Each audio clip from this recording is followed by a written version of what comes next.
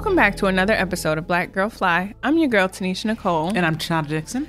And today, I think we want to delve back into a topic that we attempted to solve with you all. I think we were just kind of shell-shocked by the reality. Maybe it's the dissonance, because I think our reality is slightly different than what the data shows about, specifically Black women in business. But I think just the pursuit of business feels so prevalent right now. Like, I think the data we looked at, although it's about 10 years old, I doubt that the current data shows a much different picture.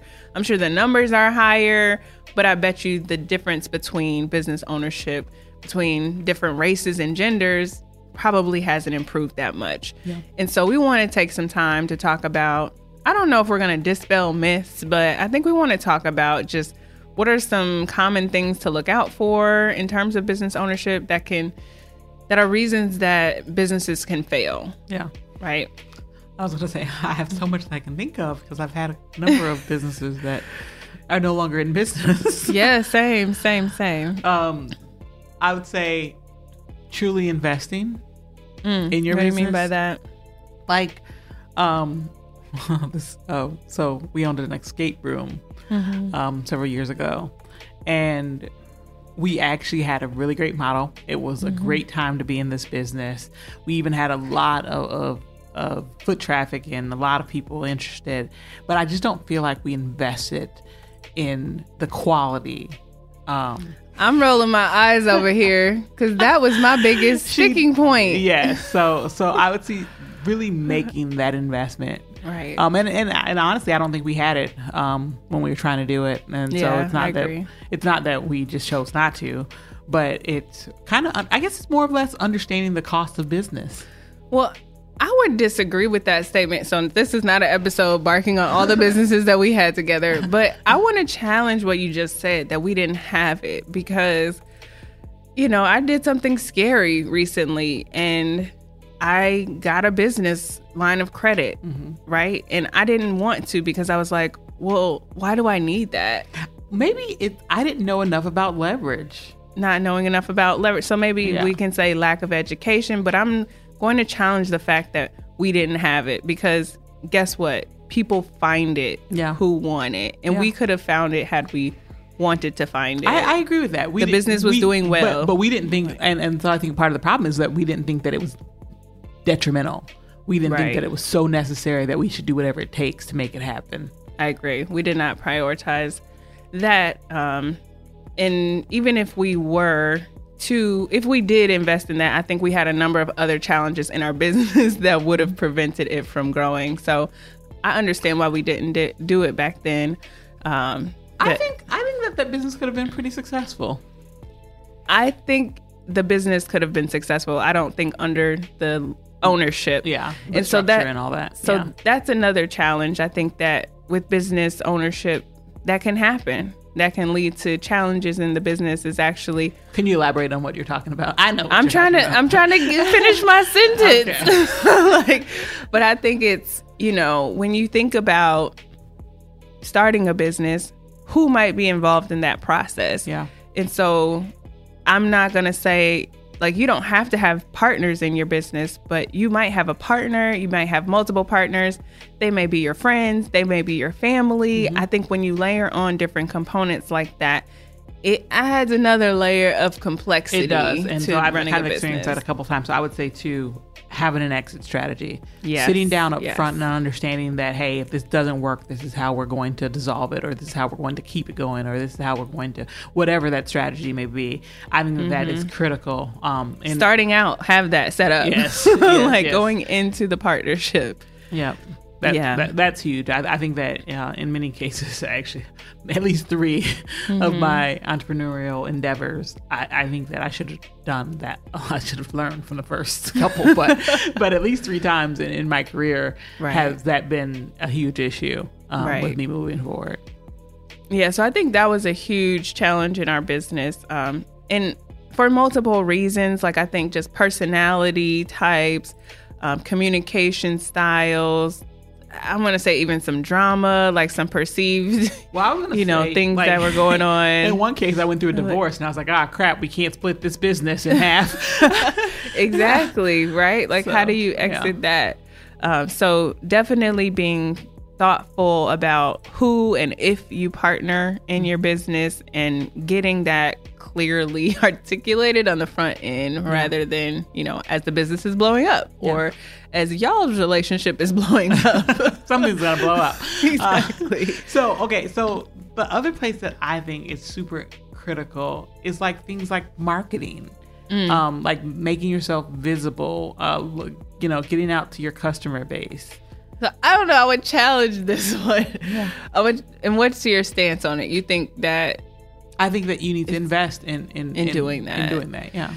So this is one that I struggle with a lot because I think when we talk about the escape room business that we had together, we didn't have a formal marketing plan. Like we weren't. But guess what? We were still getting customers and we were still pretty successful. But we had a marketing hack that we were actively using, which was the Groupon venue, right? And so there was some channel, but we weren't posting on Instagram 3 times a day. But that's what posting I mean, on Facebook. So I am saying that marketing is more loose. Marketing more loosely, Right. like it's not about spending the most dollars or having some elaborate plan, but Right. you have to have a way to get to your end person. user, yeah. And that could be like, you could say, I thrive on word of mouth, that I do a really great job, and then I tell my person that I service, tell all your friends, right? Right. But I'm saying that as a whole, I don't think that young entrepreneurs or minority entrepreneurs put a lot of thought into how you get there. We just open the doors. We think someone's going to come by. Well, I see the opposite. I see businesses who just are posting on social media. But that's not getting to your clients. Like, yes, it is. Are you kidding? Yes. So let me clarify. Posting on social media, it's a tool, but it has to make sense for your business. And so it has to have the right audience. It has to have the right whatever.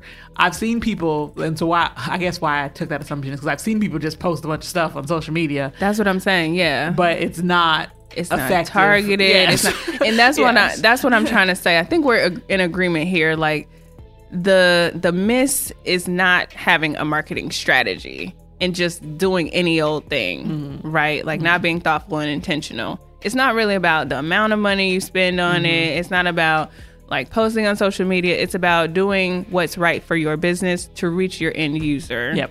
Right. I completely agree. Okay. So I think I think we're getting lost in here. We're saying the same thing, but yeah. So the other part about marketing is that I actually don't market for my current business actively, right? I mean, marketing is inherent. Like you do it in a way that's authentic to what you do. So it's not going to look the same for every business. So I don't think I can say that I don't market because I do, but it just looks different than maybe a product-based business. Yeah, I can see that. Yeah. And so what would be some other things, other pitfalls? I would say understanding the cyclical nature of revenue and expenses. Yeah, that's a good point. Like having reserves for the downtimes. Yep. Understanding that downtimes will come and then that peak times will come and you can't really, like, it's not the same as a paycheck. It's not the same amount that's going to come every 2 weeks. And that's how it's going to work. And you have to be able to plan and account for and still be in business if there's some low months, right? Yep. I think that's huge. That is so huge. And I experienced a lot of that as well. And I think one thing that people can do to hedge for that is, I mean, you can know that it's going to happen, right? But I think you can also build in other streams of income, either within your existing business or just within your whole financial plan that help you ride the tides, like as they're going up and down. So that's definitely something to think about. And it could be, if you have a service-based business and it ebbs and flows, maybe you add a product to it that has pretty consistent, revenue over time. Or an additional like pricing stream. So for some, I work in products, so we do this. So some things have a service that people just pay monthly. Yes, subscriptions are super helpful. Yeah, or have people on different payment timings. Like some people pay quarterly, some people pay annually, some people pay monthly, some people pay. So you always have something coming in. And there are things that you can do, like Tanisha was saying, introduce the product lines and whatnot. If you aim your services differently, you can change your pricing model and do different things. So I just think it's huge. And also minimize your expenses, pay things up front, do prepayments to understand when you're at peak season and things like that. Look at your financials. Yes. I think that's going to be one that's find on the your list. pattern. Yes. Find your patterns.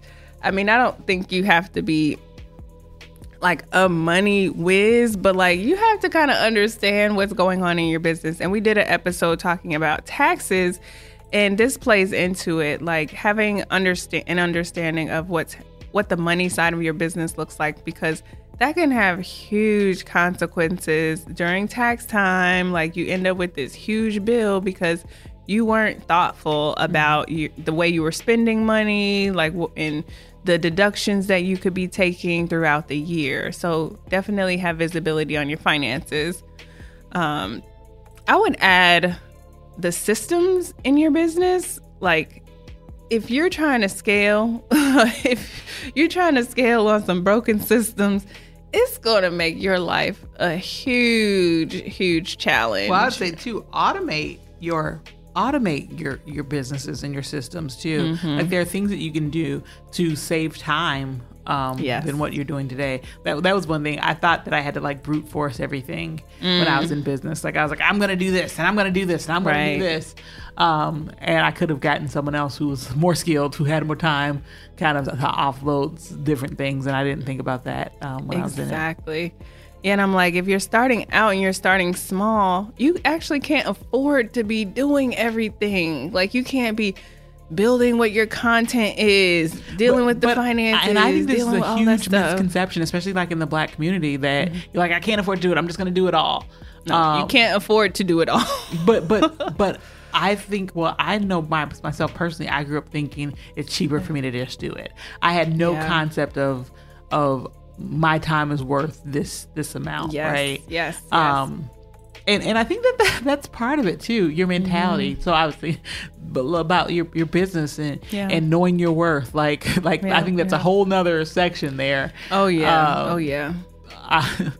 Early on, I'd ask, or I get these questions from customers, or can't you discount it? Why it's so expensive? And I'm like, dude, you would go to a like business and not ask them the same questions and pay a little bit more at this other place who has a comparable product to mine or a comparable service to mine. Right. And so the next thing that I'm saying is know your worth. Yes, absolutely. It set the expectation and hold to that and know that you're worth it, that you don't have to bend in order to make this thing happen. I 1000% agree with that. And if that means you have to say no to some customers, guess what? You probably saved yourself a big old headache. They are also the worst customers ever. Yes. So if there is someone who's trying to get a discount, you better believe they're going to be nagging you the entire time. Yes. So setting your standard around your worth is just so critically important for so many reasons, but it's going to help weed out the people who are not your target. Yep. Right. And so you can work with the people that you were set up to work with. And so that means, you really do need to understand who you're trying to serve so you can build your business around that. Yeah. Which is really important. I feel like this list can go on and on. We really could. We really could. I'm going to be like, oh, can I say one more thing? One more thing. I guess the last thing I would say is like, know your secret sauce. Yep. And so competitive advantage. Yes, come on with it. I'm all simple. But I'm like, know your competitive advantage. And this is so critically important because number one, it will have you not doing stuff that you shouldn't be doing, right? It will have you not owning your calendar and scheduling meetings because your brain is like needed for something very specific, a money generating activity, right? That is the secret sauce of your business and why you don't have competitors, because no one does it like you, right? This is going to be important when you think about your pricing and all this other stuff. But I would say that to me has been a recent revelation. Yeah, I can definitely see that. There's just so much though. And I think it's the same. So I don't want to say that it's so much that you can't tackle it. It's so much. Yeah. But once you get those things in place, it really sets you up for success. Yeah. And they're not hard. You just got to do. Yes. So look out for more episodes about business, ownership, and entrepreneurship. We'll definitely be talking more about that. But until next time, I'm your girl, Tanisha Nicole. And I'm Tashana Dixon. And we are Black Girl Fly.